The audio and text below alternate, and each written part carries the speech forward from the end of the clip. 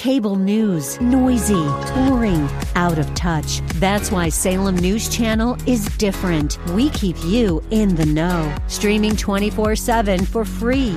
Home to the greatest collection of conservative voices like Dennis Prager, Jay Sekulow, Mike Gallagher, and more. Salem News Channel is unfiltered and unapologetic. Watch anytime, on any screen, at snc.tv and Local Now Channel 525. Thanks for listening to the Town Hall Review with Hugh Hewitt podcast, bringing to you the best voices on the stories and issues that matter. Helping make it all possible is the generous partnership with the Pepperdine Graduate School of Public Policy. Here's another piece I'll trust you enjoy. Главной политико-идеологической задачей считаю развитие России как свободного демократического государства. Мы довольно часто произносим эти слова, однако глубинный смысл ценностей свободы и демократии. That is a clip from a speech from Vladimir Putin 16 years ago, a speech in which he said something he said more than once. The loss of the Soviet Union is the greatest geopolitical tragedy of the last century. Is that his motivation for what has been unfolding in Ukraine over the last 2 weeks? Let's discuss with a man who advised President Putin, who I recently saw on my colleague Sean Spicer's show on Newsmax. He is a former economic advisor to Russia's acting Prime Minister Yegor Gaidar, chief economic advisor to Russian Prime Minister Viktor Chernomyrdin, and chief economic advisor to Vladimir Putin, Dr. Andrei Illarionov. Welcome to America First. Thank you very much, Sebastian, for inviting me. You are very, very welcome. You have an illustrious resume. I have 3 pages worth of your qualifications in front of me. We do not have many people with your prior access inside the Kremlin speaking out on American media regarding the events occurring in Ukraine. So let's start at the beginning. Will you walk us through our millions of listeners and viewers across the country, your background before you came to the United States, your qualifications? You've studied in the UK and Austria at Stanford University. So may I ask you just to introduce yourself to our listeners? I'm an economist by my training, and I spent most of my time as economist and studying economic policy and advising on economic policy. You mentioned some of the people whom I advised to. For almost 6 years, I was economic advisor to current Russian president. And that time, Russia was able to have a pretty remarkable economic growth that doubled GDP of the country and GDP per capita within 10 years. It was a little economic miracle for the Russian economy, but it was everything in the past. Since year 2008, after 3 years after my departure, Russian economy went into stagnation, and since then, economic growth of Russia was not more than 1% per year on average. So instead of doubling GDP within 10 years, it's a kind of 10% growth, so 7 to 8% per year. Country was growing about 1%, less than 1% per year. Now, definitely, it's a crisis, and the intentions of the Russian leadership, and first of all of Mr. Putin right now, is very opposite to what you have demonstrated in your initial slight short when Putin was talking about a little bit about democracy, freedom, or whatever. It's definitely wrong. Putin does not pursue these goals anymore. His intentions are imperialistic. His intentions are conquering the neighboring country, establishing a new world order. And definitely, as he made it very clearly over the last 3 months, his main goal is to establish sphere of influence in Europe according to the so-called 1997 line, 1917 division line in Europe, which means all Eastern and Central Europe should come under his sphere of influence. Yeah, what the Kremlin calls the near abroad. We have read... even more, because 1997, a line which means not only near abroad, it means not only Ukraine, Georgia, not only Baltics, but also Poland, yes, Slovakia, Hungary, Bulgaria, Romania. And in the document that Putin sent to the responded to the United States and NATO in December, January, and February, he was very clear. He mentioned all these countries that should be demilitarized or de-NATOized. It means that revoking their NATO membership and removal of all military equipment or whatever forces from NATO in those countries. So it's an attempt to reestablish the so-called Stalin line of 1945 right after the Second World War. So Mr. Putin's ambitions now is not only Ukraine. This is at least half of Europe, but because his appetite is growing every day and every week. So we don't know yet what his final goal. Actually, we know this goal. It will be growing. His appetite will be growing every day and every week if he is not stopped. Dr. Illarionov, you've worked at the highest levels in the Kremlin in the last few days. We've read all kinds of unsubstantiated reports about he's taking drugs, he's taking steroids. I see no reason to posit that, given the fact that he is doing things that are predictable, given his statements over the last 21 years. You have advised this individual. Can you give us a sense of who Vladimir Putin is and explain why people should not be surprised at the events of the last 2 weeks? He's a very calculated person. He's a very persistent person. If he takes some particular goal, he's using all possible and impossible resources and all instruments and technologies and manipulations or whatever just to get this goal be achieved. So that is why I would not buy all this stuff about he became crazy, mad, he does not understand what's going on. No, all his actions that we can see, they are absolutely devilish, but they are very persistent in achieving his goals. And given that you advised him, how does he react to advice? Does he listen to others? There was, of course, much made in the last few decades that he had Svengalis, he had influencers like Dugin advising him. Does he have his own plan, or are there people that he relies upon who he listens to? I have not met any other person who was ready to listen to anyone from any point, with any point of view, from all political spectrum. If he considers that person is knowledgeable, professional, if he considers that person as an expert, he listens very carefully, and he tries, at least it was in time when I was there, so he was trying to get as much as possible information for his purposes. So that is why for him there is no limits whom he would be listening to, who he would be talking to. If it helps him, he would listen to anyone.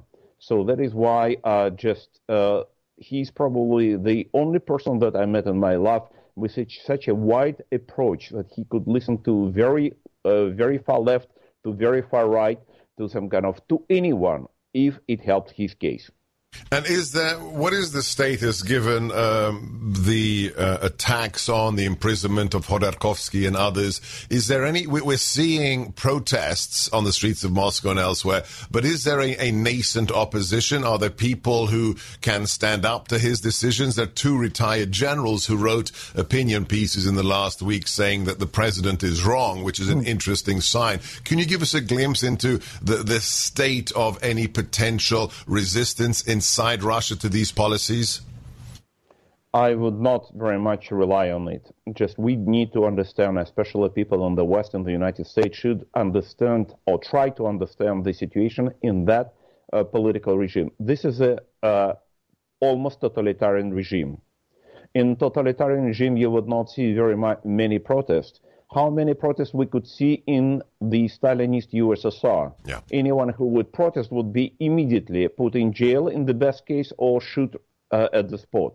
how many resistance, just the public demonstrations or meetings we would see in Nazi Germany. Just those people would be killed. In the best case, they would be sent into concentration camp. So that's exactly what's happening in Russia right now. Those people who went to the streets protesting this war against Ukraine, 7,500 people have been arrested, and now they are under the bar, behind the bars. So that is why just to expect that these mass protests could change calculations of Putin or to change his policy, it is it's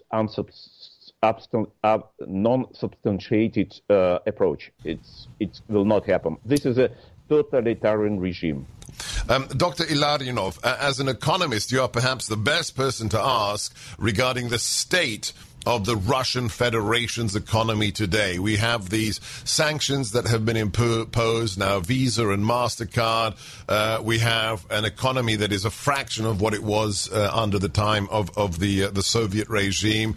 Can you give us an update, a snapshot of what the economy was like in recent years since you stopped advising the Kremlin? How fragile the ruble, how fragile the stock market was, and then your estimation of how sanctions are impacting Russia in the last 13 days?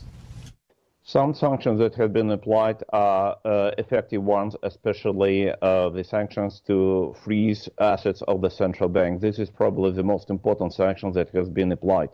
So if all countries around the world would follow the same policy, it would have probably the most important impact, a more serious impact on the Russian economy and the decision-making process in Moscow.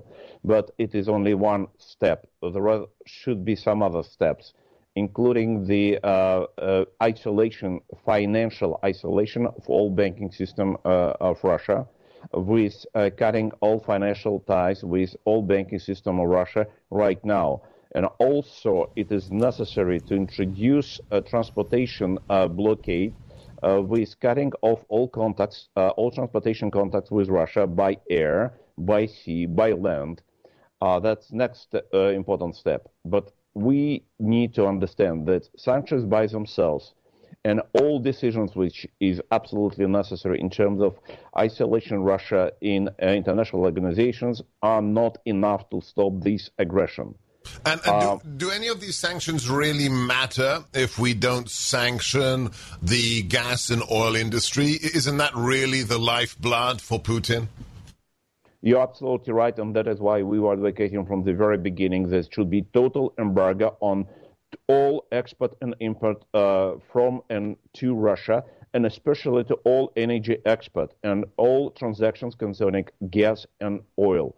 This is a number one demand and requirement for anyone, especially here in the United States. It is really, it's unbelievable that the United States is not ready to apply those sanctions for Russian energy export. For United States, Russian energy is a tiny fraction of all energy that United States is receiving. Europe is much far ahead, is ready to cut fully from Russian gas. Even Europe is by maybe 35 or even 40% dependent on the Russian gas, but they are ready because they understand this is war not only against Ukraine, this is war against Europe, this is war against NATO, against the United States, against the West, against the whole world. And that is why the number one priority for the whole world to stop aggressor right now, because without stopping him, he will go further. And it means not only thousands of people might be killed, but this count can go to millions. It is absolutely necessary to stop aggressor right now. Ukraine will be the last his attempt to attack Europe or any other country. Can you give us your measure of how you think the sanctions against oligarchs and the billionaires will develop? Will that put pressure on Putin, or do these people have their money already sheltered in Cyprus and elsewhere, and it doesn't really matter? Will he be pressured by these people, or does he have full control? No, that's exactly what Mr. Putin see with great enjoyment and satisfaction, because that gives him an opportunity to control those people with money. The people with money, however you call them, businessmen, oligarchs, they have zero, once again, I repeat, zero impact on the decision-making process of Mr. Putin. So that is why the more sanctions will be applied to these people, it means those people will be under influence or himself if they are in Russia, or they will be outside of Russia. But it will not make any changes in Putin's decision-making process. People here in the United States and the West still do not understand the logic and nature of this political regime. This is a totalitarian regime. Just what kind of impact those people could have on Putin? Anyone could have impact on Stalin. Could anyone have impact on Hitler when they are already in war? I'd like to just remind people here that after the attack on Finland in 1939, when Stalin started this Soviet-Finnish war, or Winter War, which is known in Finland, the Soviet Union has been expelled from the League of Nations. Yes. So, whether it stopped Stalin from continuation of this war? No. He continued this war for 100 days. Whether it stopped Stalin from attack on Baltic countries and occupation of all Baltic countries? No. Whether it stopped Stalin from occupation of Bessarabia and northern Bukovina? No. So the sanctions, now with the sanctions moment, or expelling from the international organization, but I think it's absolutely necessary, for example, to expel Russia from the Security Council of United Nations right now. So even those absolutely necessary measures would not stop tanks rolling on the Ukrainian land. So that is why it is necessary to think about hardware policies or hardware response to hardware attack from the Russian side. Dr. Illarionov, can you help our listeners get inside the mindset of the average Russian in terms of the information that they are allowed to consume? This narrative coming out of the Kremlin that this is a peacekeeping operation, it is a humanitarian operation in Ukraine, it's there to save ethnic Russians from genocidal ethnic cleansing by the government in Kiev that is a fascist Nazi government. Can you explain how information is controlled and how this narrative is hard to undermine within Russia? Probably it would be very hard to explain to the Western audience because those people completely isolated from other information, from information abroad, and all last remnants of relatively free or semi-free media have been closed over the last 10 days. There is no foreign source of information within Russia. All those media outlets that could be considered either opposition or semi-opposition have been closed down.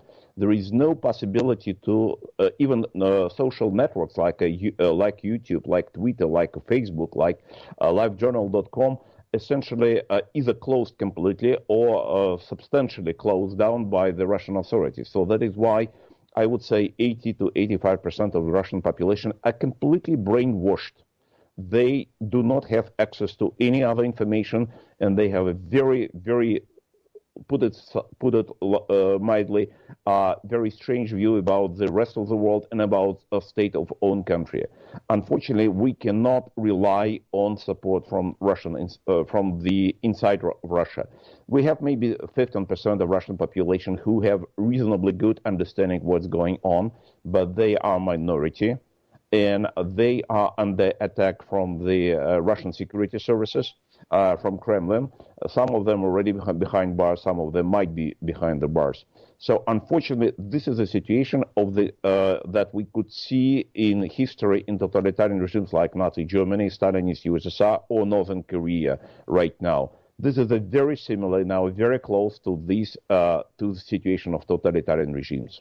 And how powerful is the the historic desire amongst the 85% who don't access information or question the official state narrative?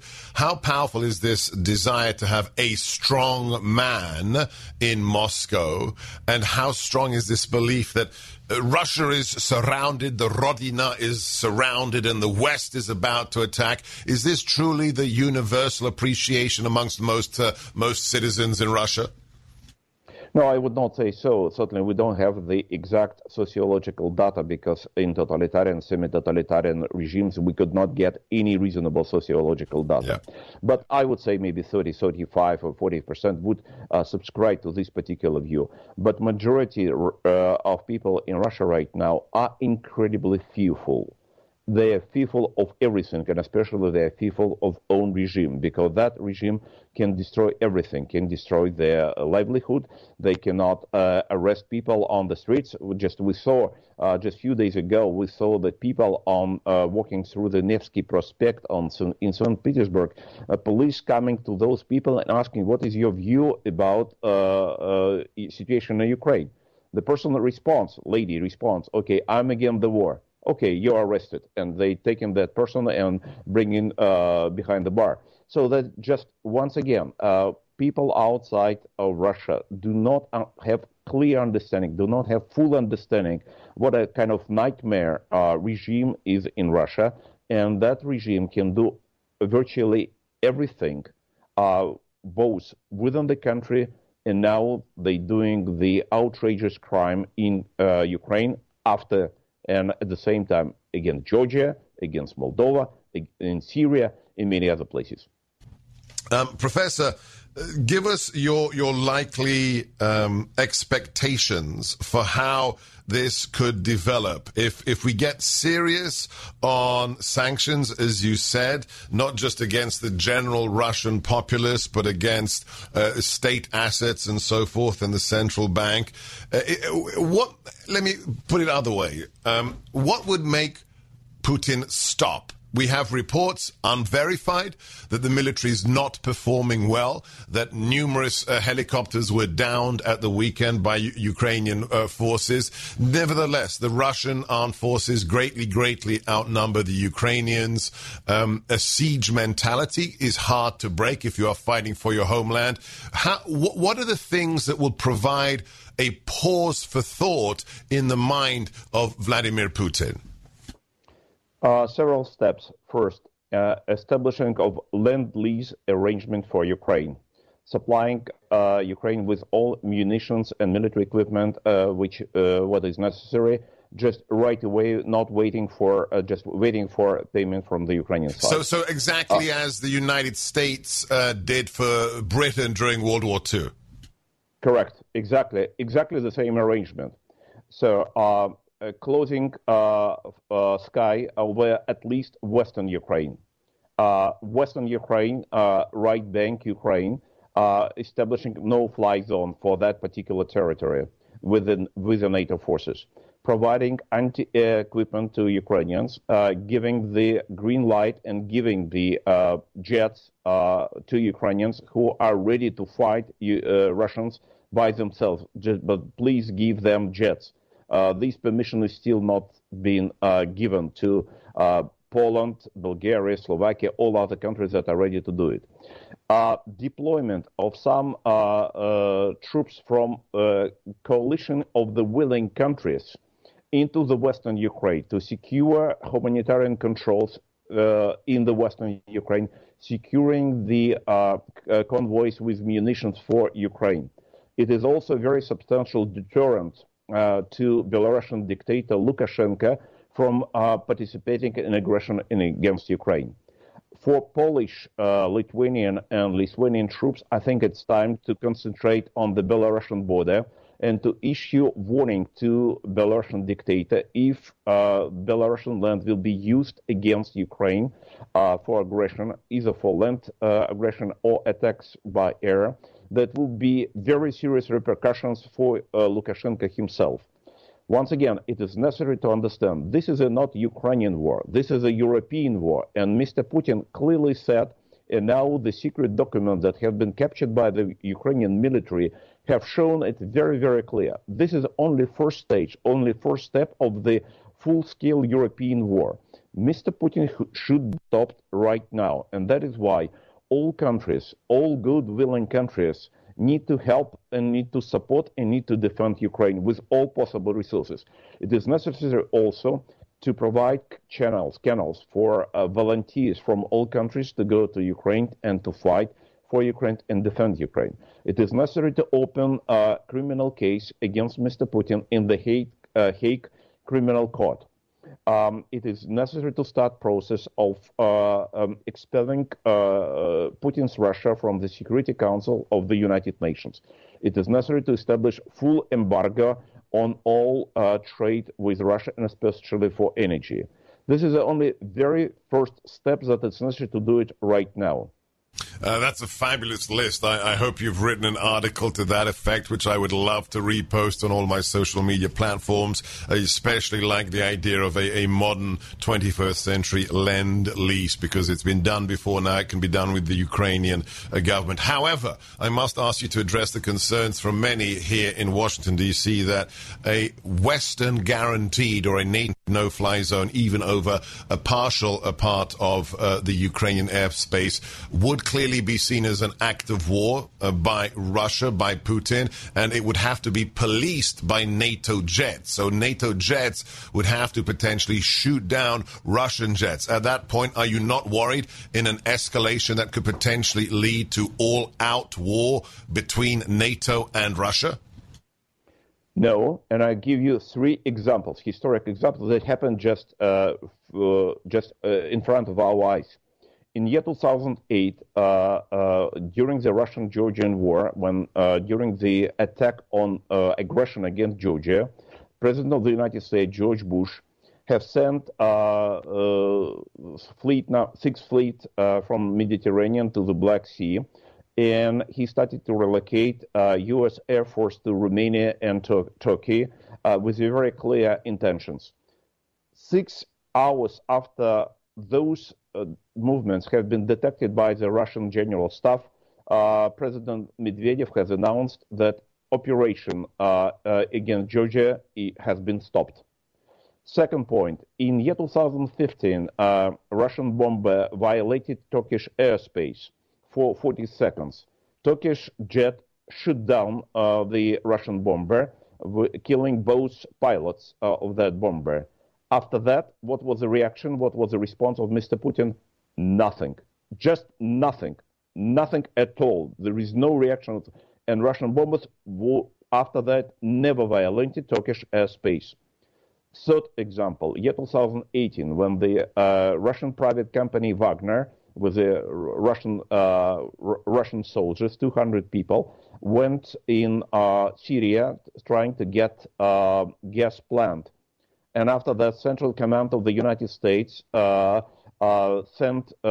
planes to that area and fully destroyed this group, 200 people. Yeah, that's Tell what. me, how many times Mr. Putin mentioned this case in any his statements and writings or whatever? Yeah. The answer is zero. Zero, yeah. That's the Trump. Let me just remind everybody, that's the Trump administration targeted 200 Russian mercenaries in Syria, and there was no reaction. Perfectly done. Thank you, Dr. Illarionov. I could continue this discussion for a very long time. I hope we can invite you again, Dr. Illarionov. I want to recruit you to help me answer an accusation that sadly is coming from some conservatives with regards to the war we are witnessing. And they're saying it's our fault. It's the West's fault by allowing NATO to expand to the Baltic states, to Hungary, by considering EU membership for the Ukraine. We provoked this war. Would you please address this canard? This is a completely falsified accusations. Each country, each nation, each society has a right to live in peace and choose its own way of development. Ukrainians have chosen Western way. They would like to be with the Western nations. They would like to be members, parts of Western community of nations, means free, democratic, based on rule of law. They made it clear many times through their 30 years of independence. That's their choice. That's a choice of 40 million nations. So it was NATO that was not some kind of ready to accept membership for NATO membership for Ukraine. If United States with other allies would accept Ukraine into NATO, that war would not happen. It is absolutely clear. Yeah. Putin did not attack any NATO countries. Not only Putin, Stalin did not attack NATO countries. Soviet Union did not touch any NATO countries. NATO membership is the best guarantee for peace in Europe and around the world. So that is why if somebody wants to stop the war and to make more peace, just give NATO membership to Ukraine. And that would be guarantee that hundreds, thousands, maybe millions of people will not be killed by Russian aggressor. Last question. What is it the West doesn't understand about Putin that they need to know, Professor? Don't trust Putin at all. Don't make deals with Putin at all. And you need to understand there cannot be peace and there cannot be any negotiations, cannot be any agreement with Mr. Putin. The only guarantee for the peace in Europe and the world that would be deputinization of Russia. Not only armistice, but it should be deputinization of Russia. Because as long as Mr. Putin is the head of Russia, the whole world is under threat of attack, including nuclear attack against the world. When you have a killer, a thug in charge of a nuclear-tipped nation, the world is in danger. That was fabulous. Thank you, Professor. Thank you. We have been talking to former presidential and prime ministerial advisor to the Russian government, Dr. Thanks for listening to the Town Hall Review. Our program is coming today in partnership with the Pepperdine Graduate School of Public Policy. It's America's most unique graduate leadership programs offered on Pepperdine's breathtaking campus in Malibu, California. Learn more at publicpolicy.pepperdine.edu. If you're enjoying the podcast, please tell a friend to go to Town Hall Review and sign up as well today. This is Jerry Boyer for townhall.com. In the past 14 years, we've witnessed 3 crises involving Russian incursions against its neighbors. What did all 3 events have in common? High oil prices and the broader issue of global inflation. This isn't happening now because Putin is a tyrant. Putin has always been a tyrant. It's not happening because Americans' foreign affairs ruling class is clueless, because they've been clueless for a long time.